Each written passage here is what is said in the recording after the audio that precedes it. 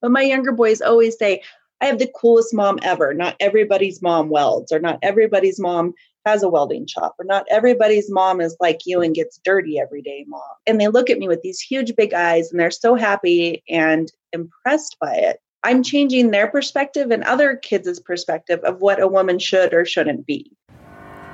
You're listening to Femcanic Garage, the podcast that features women in the automotive and motorsports industries. A community that elevates, empowers, and evolves by smashing stereotypes and breaking down barriers for women. I'm your host, Jamie Blosman. Buckle up for the ride, Femcanics.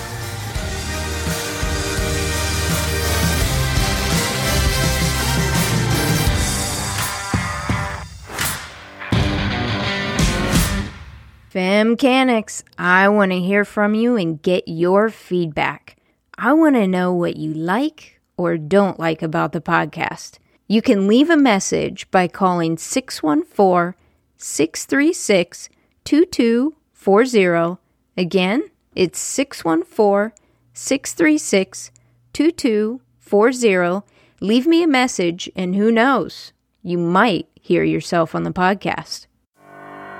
The Iron Maiden welder is in the driver's seat today. Brenda Stredwick started her company over 10 years ago. It all started with her playing and welding junk together to make art and functional pieces of furniture. Get ready to learn how this badass woman turned playing with junk into a profitable, full-time business.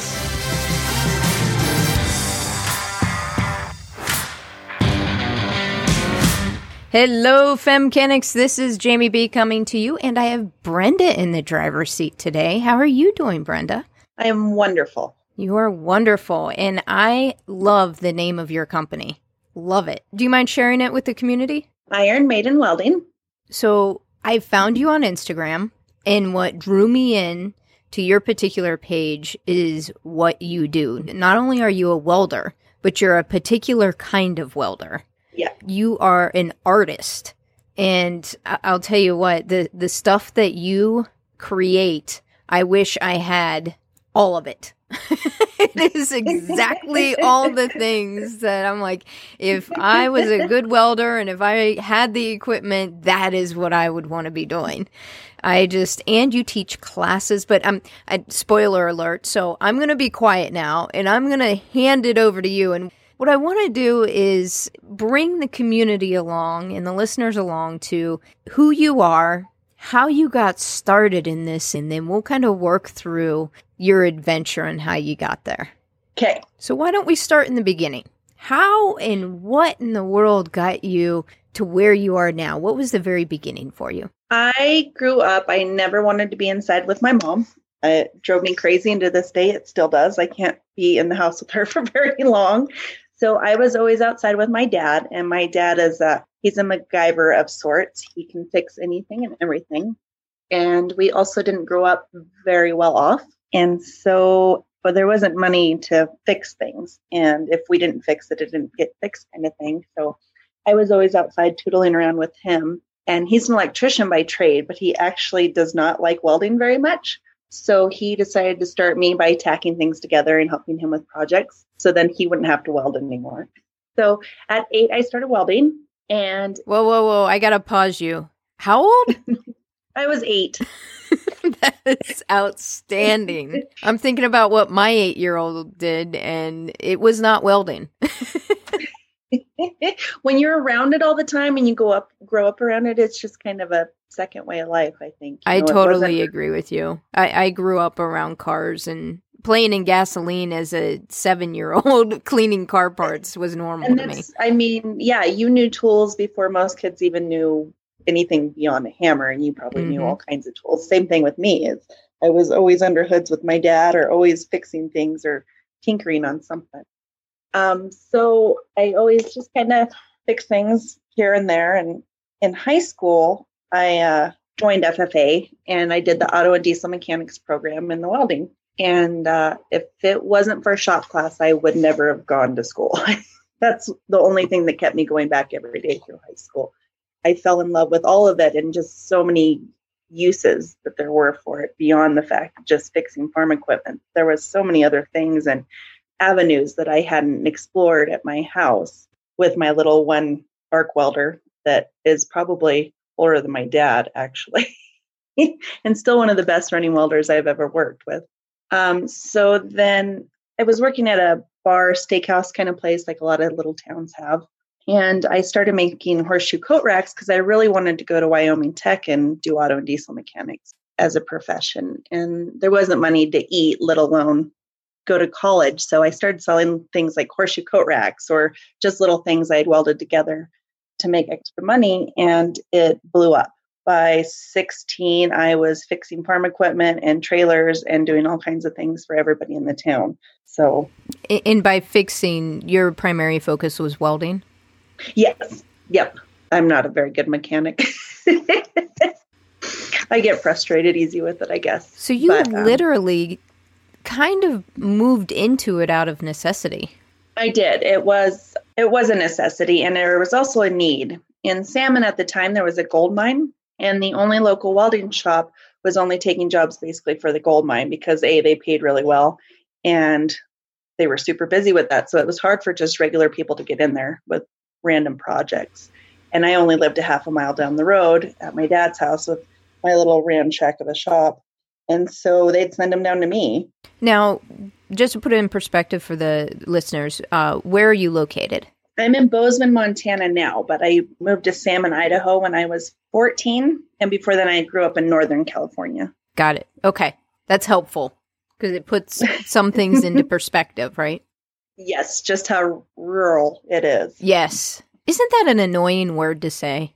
It's a horrible word to say. It's a horrible word. I don't think I have ever said that word properly. Rural. I'm pretty sure I haven't either. It's like Worcestershire sauce. Oh, man, I'll tell you. Here I am, like, interviewing people, and my partner does, like, editing, and she's like, that's not how you say that. I'm like, who says this damn stuff right anyway? Can she plug you in later on, with saying it proper, or almost like a computer voice? Or it's just, she just kind of, like, dubs it, so you can't even tell what it says. And I'm like, yeah, it's that. I think you said it wonderfully. That's why I commented, because you nailed it. It took me a second. I really had to pucker my lips right, so I said it properly. Got it. Sorry, keep going. Rural, or whatever the hell it is. Country. So, yeah, it just took off, and I ended up not going to college for auto and diesel mechanics and just kept welding. And I bounced around to several different places working welding jobs. I went to North Idaho College. All I did was their workforce training program. I can say I learned more in high school and with FFA than I did from that. Can I ask a question about that? Because I think... Yes, of course. It's fascinating to me because I'm making an assumption here, so check me on this. When you say you learned more in FFA, I'm assuming that you had a lot of hands-on work. Yes, it's all very hands-off. With FFA, they kind of just throw you in and teach you. It's very hands-on. Now, the classes that you attended at the trade school, was it as hands-on as FFA? It was still hands-on, but there just wasn't much exposure to everyday things that you need to fix. It was kind of like, here's your coupon that you need to weld on, and this is how you get certified for vertical up or horizontal flat with 6011, or, it was very basics like that. Whereas with FFA or in shop class in high school, because we were in a rural area, we fixed a lot of things all the time. So you learned a lot more skills of actually doing the things that you'd be doing out in the real world. I'll tell you what, this has been an internal battle for me as a parent. And growing up, I felt like my only choice was to go to college. And if I were to redo it all over again, I would say, okay, my daughter's name's Jade, my son's name's Jordan. Jade and Jordan, don't rule out a trade school. Jamie. Yeah, gotcha. Jamie, Jordan, and Jamie. Yeah. Jade and Jordan. It's the world of J's, right? Where I'm trying to, keep their minds open that, no, you don't have to go to college. You can go to a trade school. But listening to you talk about it and reflecting on my own professional career, it's like the most valuable thing is just getting out there and literally getting your hands dirty. It seems to be the most value. personally, that's what I feel. And my 3 boys, I tell them all the time, if you want to go into something specialized, like a lawyer or a doctor or something that a very specialized degree, yes, of course. But if you're going into a trade, or if you're even thinking about having something that you're making money and not paying student loans, yes, just go out there and work. Workforce training or a IT school or a trade school, any of these kind of things, I think so. But I also tell my kids all the time, depending on what you want to go into, get a job at that kind of business and work your way up and learn the ropes from the bottom up. And I'm even thinking business-wise. Even business-wise.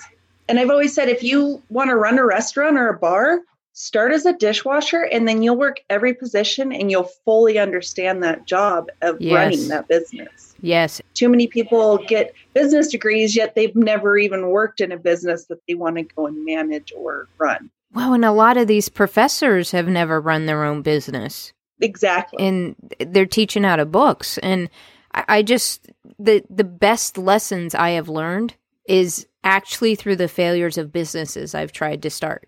I've learned so much, and then eventually you get it right. Eventually you get it right as long as you don't stop. No matter what business, if you're owning it and you're running it, you're hands-on. There's no way to not be hands-on with whatever business that is. I totally agree. And I feel like as humans, most of us, or a lot of us, learn better hands-on, actually doing it per se. So I so agree with you, Brenda. So you fell into welding to initially help your dad at the young age of 8 years old. It progressed. You really continued welding because it sounded like you actually enjoyed it, and you did have a craft for it, but it was out of necessity to make money. Yes, for sure. Now, you had mentioned the horseshoe racks, and it kind of leads me to where, well, I don't want to jump ahead. I'm so excited about your art. I want to get to the art part. So you got to the part where you ended up at the trade school. What did you do after your time with the trade school? So I had worked at just a couple different welding shops doing this and that. And then I had ended up in Boise, where I built horse trailers for American Trailer for a couple years. And it was all production welding, where you weld the same type of piece, 10 hours a day, 4 days, 6 days a week, depending on how busy you are. Blech, and yucky.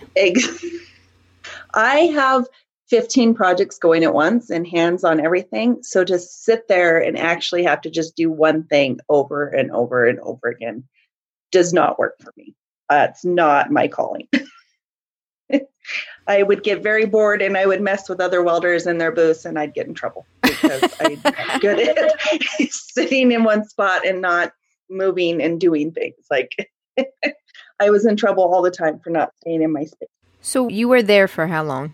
Oh, like 2 years. 2 years? Mm-hmm. What happened next? I ended up back in Salmon and continued, kind of picked up where I had left off of my own shop kind of thing. And that's where I was from there on out until I moved up here to Bozeman 10 years ago. Now, what did you do in Salmon then? Did you continue the welding? Yes, and bartending. I welded and bartended. Now, at that point, were you doing your artwork, or were you working for a company welding? I was working for myself, but I was doing artwork and anything that paid the bills. Fabricating, fixing things, all of the above, whatever it took. Got it. Okay. So when you said you were working for yourself, is that where Iron Maiden welding started, or did that really start after the move? Actually, Iron Maiden welding, the name and the startup of the business, like I said, started in high school, 16, 17-ish.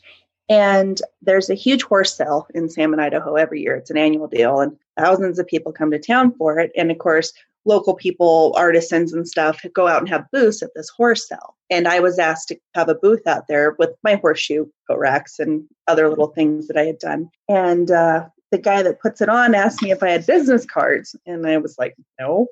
So he's like, well, you need to get business cards done. And when I went and talked to the print shop about doing business cards, they said, well, you really need to have a name. And I was at a loss for a name. A small town, everybody knows who you are. I didn't really need a business name or a catchy name.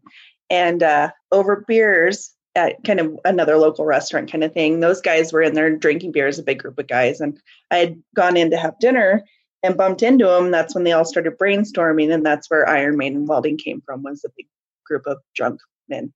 That is outstanding. I love it. That's pretty fantastic. I think I'm going to have to use that. So it's been Iron Maiden welding since I was 16, 17-ish. That is outstanding. So it's something that you've been doing for years. The company's been established for years, but now, would you say you've always been very serious about it, or has it been kind of the ups and downs? It's always been my passion. I've always been serious about it, about how much effort I've put into it. Has been up and down between marriages and parenthood and just life. It's always been there, and I've always done it. But when the boys, depending on which one was really little, that was more important than my business, but I was still always doing it. It was always there. I wouldn't get to put 40 to 90 hours in a week. It'd be 12 to 20-ish or so. Right. And the number of projects you can work on varies.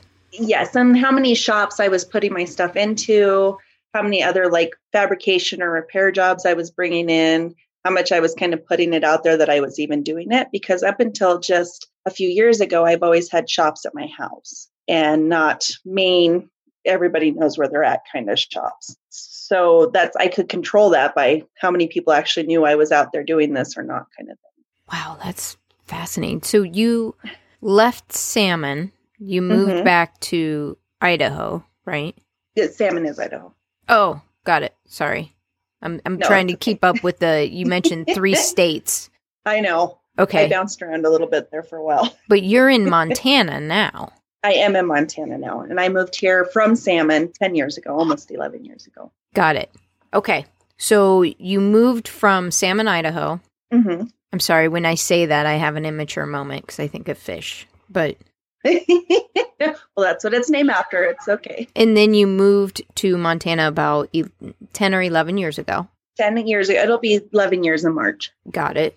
Are you doing Iron Maiden welding full time now? Yes. Well, and I was doing it full time, and then I started bartending just to get out and meet more people kind of thing, because I didn't really know anybody up here. And then I got pregnant with my second son, and I really didn't want to go back to bartending ever again. So when I took quote unquote maternity leave, I said, that's it. I'm done. 100%. I'm going to put into my business and only my business. What was that like making that decision? It is one of the scariest things ever.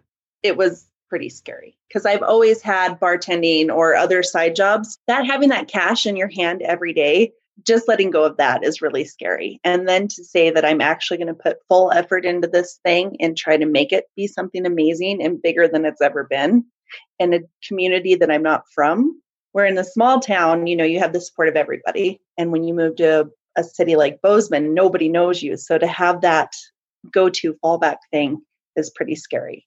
How did you work through that, Brenda? Oh, lots of wine. Wine and rum. Junk food. Crying in the shower. All the things that you do hide that you're scared. I so appreciate your response. I mean that genuinely, because it is so easy to look at social media and these posts that does not really encapsulate that. No. And these women that show these pictures, they've been through it too, right? We all have our challenges, but you don't see that on social media necessarily. And I so appreciate your vulnerability in sharing that. You're welcome. I feel like, especially women like us that have had to fight so hard in a male-dominant world, or just to be a strong adult woman, you don't show weaknesses. And that struggling and pushing yourself is a weakness. And you know better than to show that. And especially on a social website type thing, Instagram or Facebook, because the judgment or the thought that somebody's going to think you're weaker because of that, or that your woman's side is showing there. So of course you can't run a business or own a business because you have these emotions and hormones. So I think a lot of times we don't put that out there. But the truth is everybody has gone through it. I don't know a business owner or anybody, male or female, that has not had these moments where they go, huh, Am I really is this really what I want to do? Is this really going to be successful? What if it's not? Well, and especially having children, right? It adds this whole nother layer of responsibility. You are making sacrifices, and it is a responsibility. Now, all of a sudden, you have these small people that you're responsible for. And if this bombs, it's going to bomb and it affects them. But also, if you push and make it successful, there is a sacrifice. I don't care how much you stay at home with them or a stay-at-home business, you still sacrifice time with your family to make this business grow.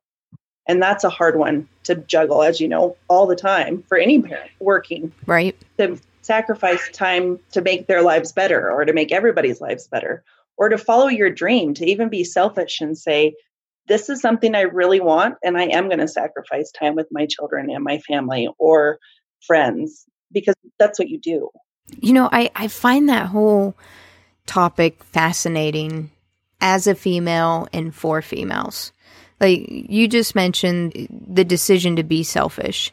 And you know, it's interesting because I've said the same thing. You know, hey, I want to really dive into this and be selfish. And is it really being selfish? Because again, I'm not here to male bash. I'm here to bash societal norms. Yes.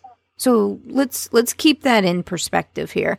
In societal norms, if a man goes and dives into his career like that, it's not being selfish. It's making a good decision for his family. It's being ballsy. It's being the man. Exactly. A female does it, and we're guilty in saying it ourselves that we're being selfish. Is it though? Exactly. See, and I wouldn't say it's overly selfish, because for you to be the best parent you can be, male or female, you have to be happy. If you're not happy and you're putting things on the back burner that make you happy, you're really not being the best person or parent that you could be. I totally agree with you. And, you know, I'm exploring this topic with you because you are a business owner. You've been at it. You've had children. You had and have children. And it's something that's near and dear to my heart that I continually battle. I have my day job, and I also do Femcanic and the Femcanic Garage podcast. And it's this challenge where it's like, okay, am I taking away from my family by doing this because I'm going to events and different things like that? But then I sit there and think about comments that my kids say to me. You know, hey, they call me Mati. Because they have two moms. They have two moms so they can distinguish, and I'm Mati. It's just Croatian for mother. I love it. Just mother in another language. Mm-hmm. We're not Croatian. It's just, it was different enough, right? Yeah. And they'll ask me about Femcanic Garage, and we'll play, and I'll record them on the microphone and things like that, where it's like, I do it for multiple reasons, but one is I realize that I'm becoming a model for them in something that's different. Exactly. Than a mom norm, so to speak. And I think that's a great thing. And I'm sharing this because with what you're sharing here, Brenda, and what I'm also sharing is for you ladies out there listening to this, go do it. It's not taking from your children. It's embracing it. It is. And I think my younger boys, my oldest boy is a teenager, so he mostly says, bleh. Like, there's nothing very positive right now from him. But my younger boys always say, I have the coolest mom ever. Not everybody's mom welds, or not everybody's mom has a welding shop, or not everybody's mom is like you and gets dirty every day, mom. And they look at me with these huge, big eyes, and they're so happy and impressed by it. And I'm changing their perspective and other kids' perspective of what a woman should or shouldn't be. And I feel like for us to really break these barriers and these expectations of what a woman should be or shouldn't be, or male or female dominant jobs, is to have our youth and other people see that, yeah, I'm a woman, but I can still be a welder, or I can still be a mechanic, or I can still do these male dominant jobs. And the boys I'm raising to men will carry that on, and how they treat women and men in the future and other people affected by that. That is beautifully said. That is so beautifully said. Yes. My boys will never expect their wife or their husband or their partner of any sort to be that stereotypical fit into a box what society told them to be.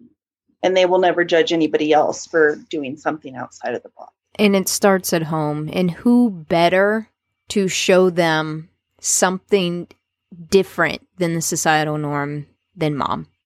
Yes. You know, I absolutely love it. I love it.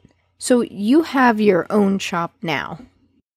Yes. And I also noticed that you run classes out of your shop. Can you talk a little bit about the classes? So I've always wanted to do classes. I've wanted to do classes for a long time, and I've been asked about it for years and years and years to teach other women or men. But a lot of women come to me because to learn A, what I do, and B, to be comfortable in the situation and not feel intimidated because they're with the workforce training with a bunch of other men kind of thing. So I finally am in a shop where I can do that. Before, I've never had a shop that's really set up or had the space or the power to do it. When you're running a lot of welders and a lot of plasma cutters and power tools, you have to have a lot of power. And I've never had a lot of power in a shop until this new shop that I've just opened up. And it was just a big empty box. And I put in, there's a showroom, a gallery in the front, and then in the back's my shop. But I make sure to put big windows in there, and they're tinted so you can actually watch the process. Because people are so interested in it. So I started these classes, and it is amazing. I am booked out past March. I have a waiting list. Brenda, can I ask you a quick question? Yes. I apologize for interrupting, but no worries.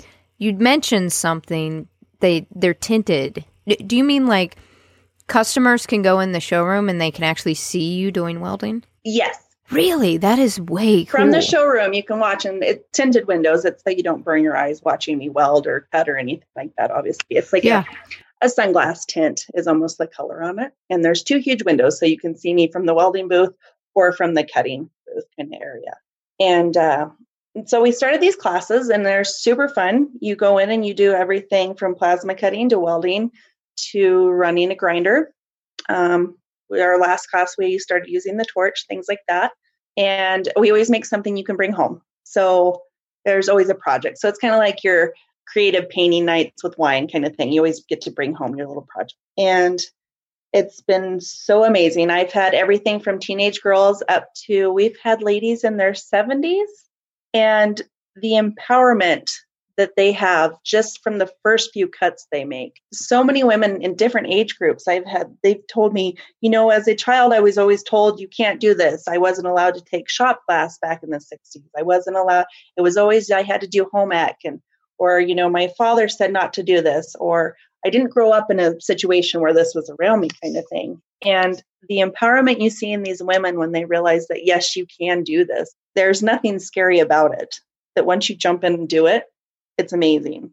Wow. I can only imagine being in your shoes. It gives me chills. Like it's so amazing to see the empowerment and the smiles and these women. I had one of the sweetest little old ladies come in. She was in her late 60s, early 70s. And she was your typical grandma. I was surprised she didn't bring in like a pie or something. She was just that sweet grandma type that you just want to hug. And she was kind of intimidated to use the plasma cutter because of sparks. And she started plasma cutting, and then she had welded her piece together. And we're joking about having T-shirts and bumper stickers made because at the end she says, "I'm a welder, mother flanker." And she yelled it, and she said it was so much power, and she was so confident about it. It was just amazing.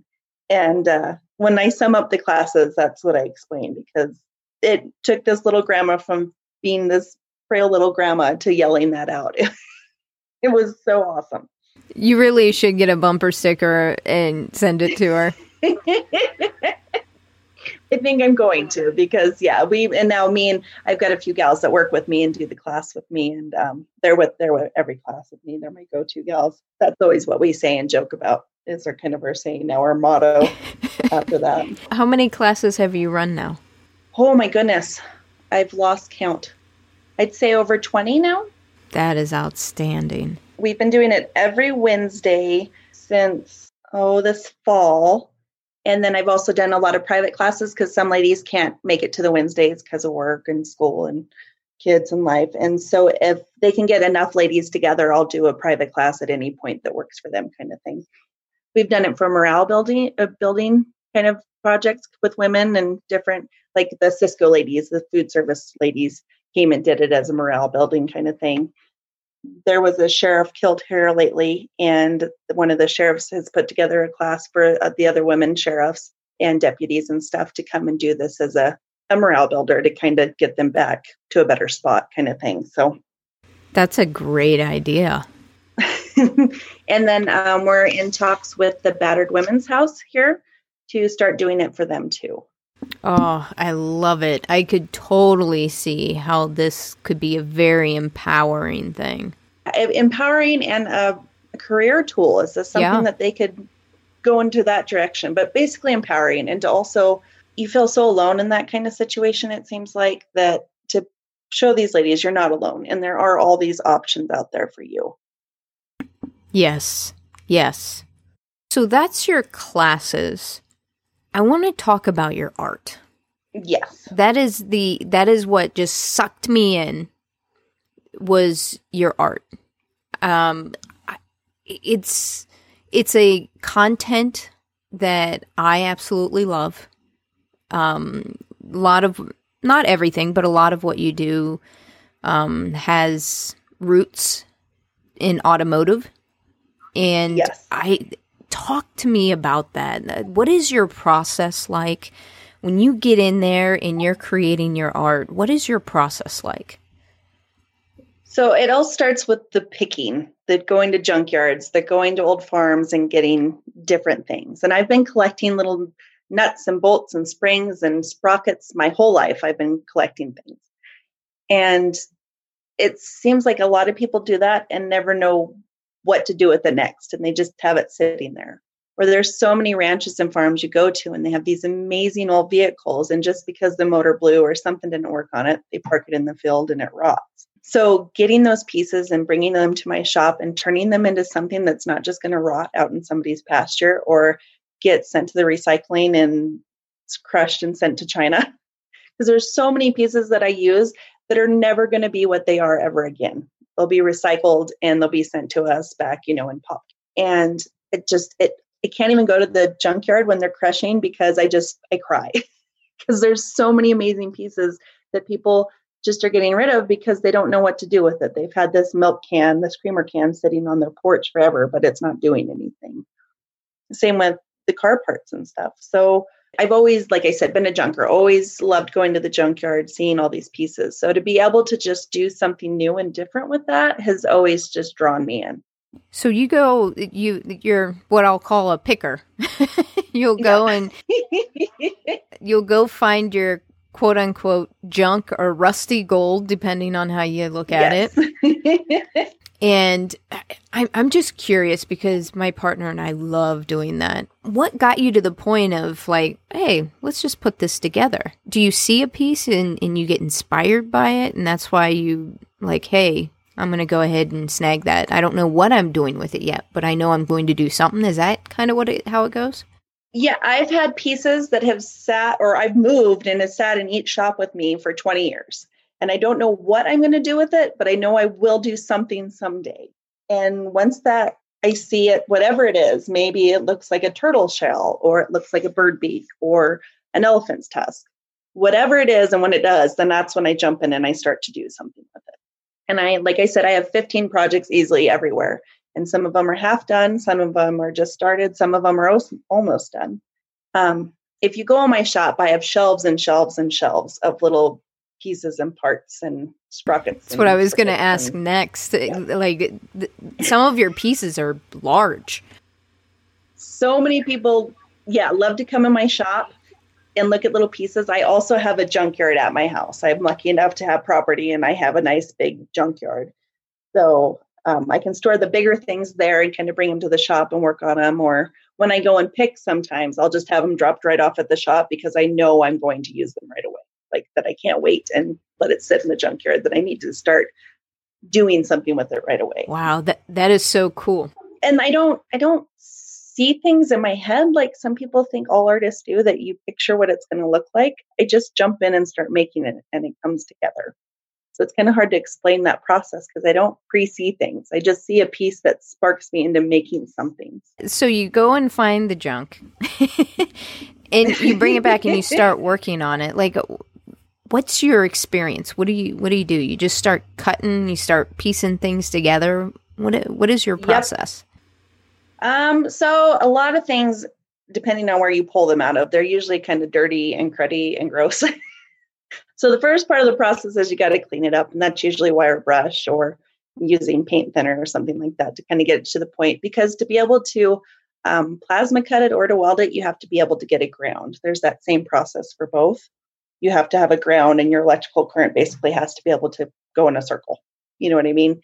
So if it's rusty or cruddy or painted in a certain way that you can't get that ground, then that's not going to work. So you have to get it cleaned up so you can get it ground on it. Got it. And then depending on what it is, either I start to cut on it or I start to weld on it, and like I said, sometimes I just stop in the middle of it and think, I don't know where I'm going with this. And I set it aside and I start something else. Other times I know exactly what I want to do with it and beginning to end, and I put it out in my showroom or I ship it off to another shop, and there you go. So you're not the only one that sells your pieces. When you say ship it off to another shop, what do you mean by that?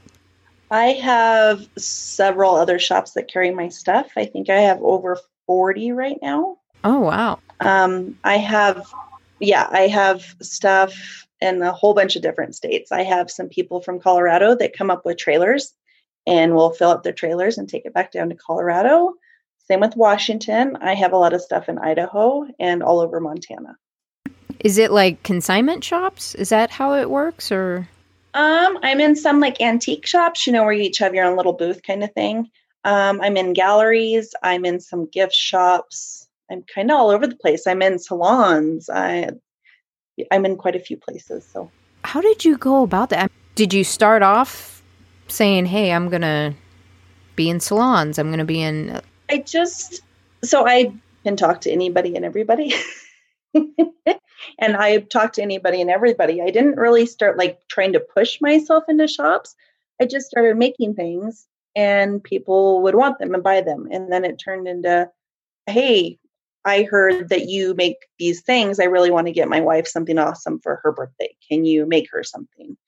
And word of mouth travels so fast. And especially now with social media, people post a picture and somebody's interested, so they get a hold of you. And then a shop owner will say, oh my gosh, I've seen you make this and this. Can I please carry your stuff? And it just balloons from there.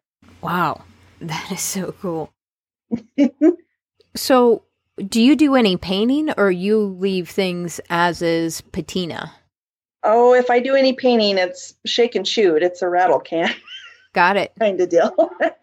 When I use new steel and glue it with the torch is usually the most time I paint anything. And that's just a clear coat so it doesn't rust. Like I love colors and I love natural patina, natural roughness, as you've seen in my work and with cars and stuff, that look of the old car paint and just the scratches and the character it has just from being used is my favorite. I'm always looking for colors. That's my biggest, when I go and pick, I'm looking for colors. So I don't have to paint things. All right. I have to ask this, Brenda, because when I'm looking at your art, I imagine every artist has that one piece that they are most proud of, or that they loved the process of working on it. Do you have a favorite piece? Oh, that's so hard.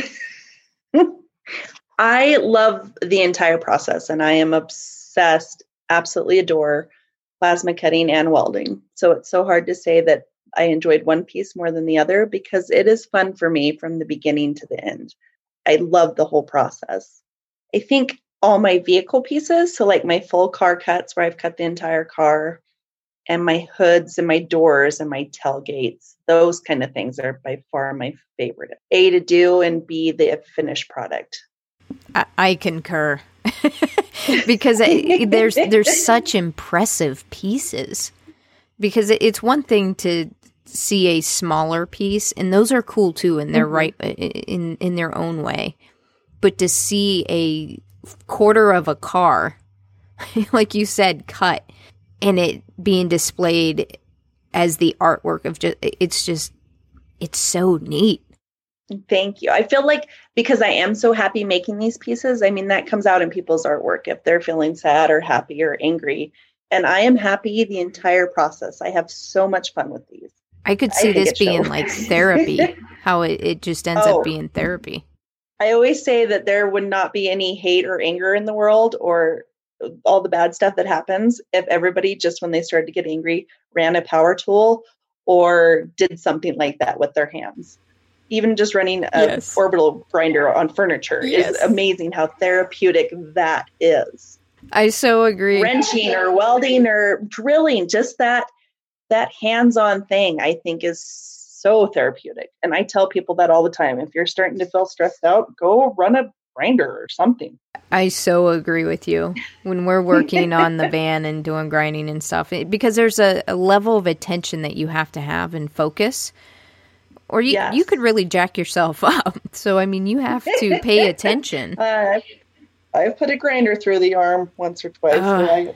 Yeah, it's not fun. So, I mean, it's that need to pay attention, and you have a finished product too. That I was going to say, and you get to see what you've done.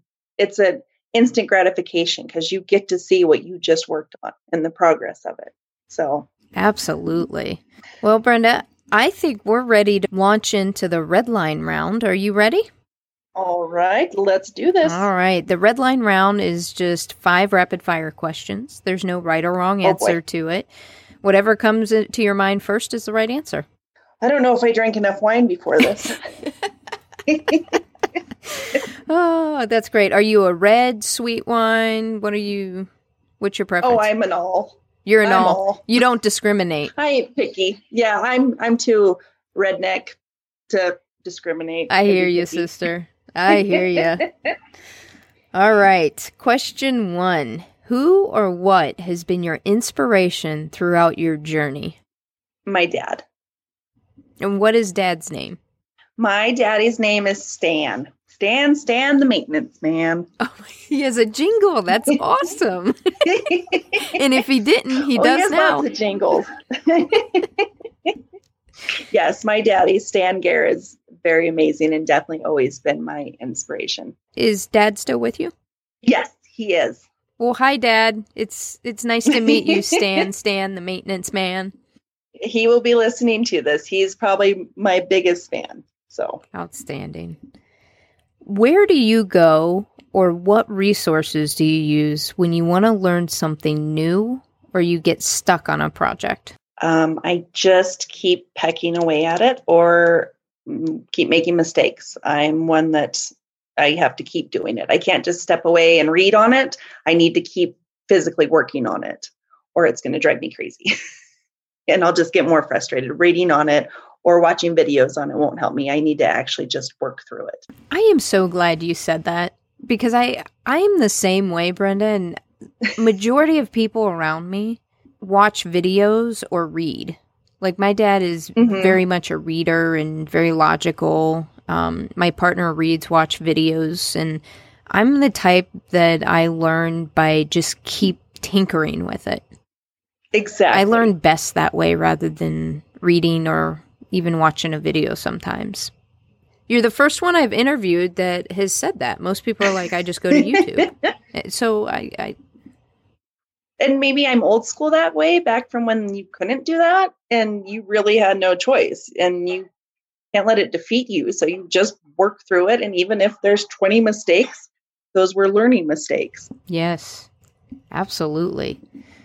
And yeah, I don't absorb things, I think, like other people do by watching videos. I end up just as confused as I was going into it, if not more confused. So, Brenda, what excites you most about what you do? Oh, everything. It's everything. Like I said, the whole process is so much fun. And the fact that it's like with any art form, the sky's the limit. It's infinity. You can do so much with it. There's no end of the line. There's no stopping point. As far as you want to go, you can go with it. And I'm constantly growing as a person, as an artist. And I've never felt like I've hit that spot where I'm bored or I don't have another avenue to go down to, or there's not another project. And I think that's the most exciting thing is I will never get bored with this. And I get bored with a lot of things in life. And the fact that this is something I'll never get bored with is pretty fantastic. Cheers to that, my friend. What is a personal habit or practice that has helped you significantly in this industry when you feel stuck, unsupported, or discouraged? A personal habit. I don't take what people think about me to heart. I don't care. And I think a personal habit of never caring what anybody other than my immediate family and loved ones or myself feels, I think is a good habit and a positive attitude. You just have to keep on keeping on. You can't give up. You can't call it quits. You just have to have a good attitude and work through it, kind of thing. And finally, what is your parting advice to other femmechanics finding their way in the skilled trades industry? Again, don't let other people ever discourage you and never give up. There are days it's hard and it's really fucking hard. And it's not all puppies and flowers like posted on Facebook. Don't let somebody's Facebook or Instagram thing make you feel like you're not doing good enough. You are doing amazing. And yeah, everybody has shitty days. You just push through and keep pushing. All right, Brenda, where and how can people connect with you in Iron Maiden Welding? Well, don't call me because I don't answer my phone. You can text me. That works for me. Or you can call my shop and talk to one of my appointed adults who I have a couple of them since I don't make phone calls or do emails very well. And my shop phone number is 406-388-4465. Or you can find me on Facebook, Iron Maiden Welding, or on Instagram, Iron Maiden Welding. Or you can email one of my adults at ironmaidenweldingllc@gmail.com. Brenda, thank you so much for taking the time to share your journey and your story with the femmechanic community. I have been looking forward to this interview because what you do is amazing, and I love the artwork you put out and what you stand for and how you're helping women out there. Wonderful. Thank you so much, Jamie. Thank you so much for having me. This was great. Absolutely. Hi, my name's Brenda Stredwick, and I'm the owner of Iron Maiden Welding, and I am a femmechanic. Gavin Fax is in the driver's seat next. She has a list of skills and accomplishments, having many of her referring to her as legendary. She is one of the most badass women to have graced 2 wheels. She is a public speaker, Transportation Research Center's motorcycle mechanic and test rider. She's been featured in multiple magazines and moto documentaries. She's a stunt woman, actress, professional singer, and much more. Until next time, Femmechanics. Thanks for listening to the Femmechanic Garage Podcast. You can find us on Instagram, Facebook, and Twitter at Femmechanic Garage. Check out our website, femmechanicgarage.com, for swag and the transcribes for each episode. If you want to help grow this community, do me a favor and subscribe, rate, review, and most importantly, share this podcast. Spread the word. This is Jamie B. signing off. Are you a femmechanic?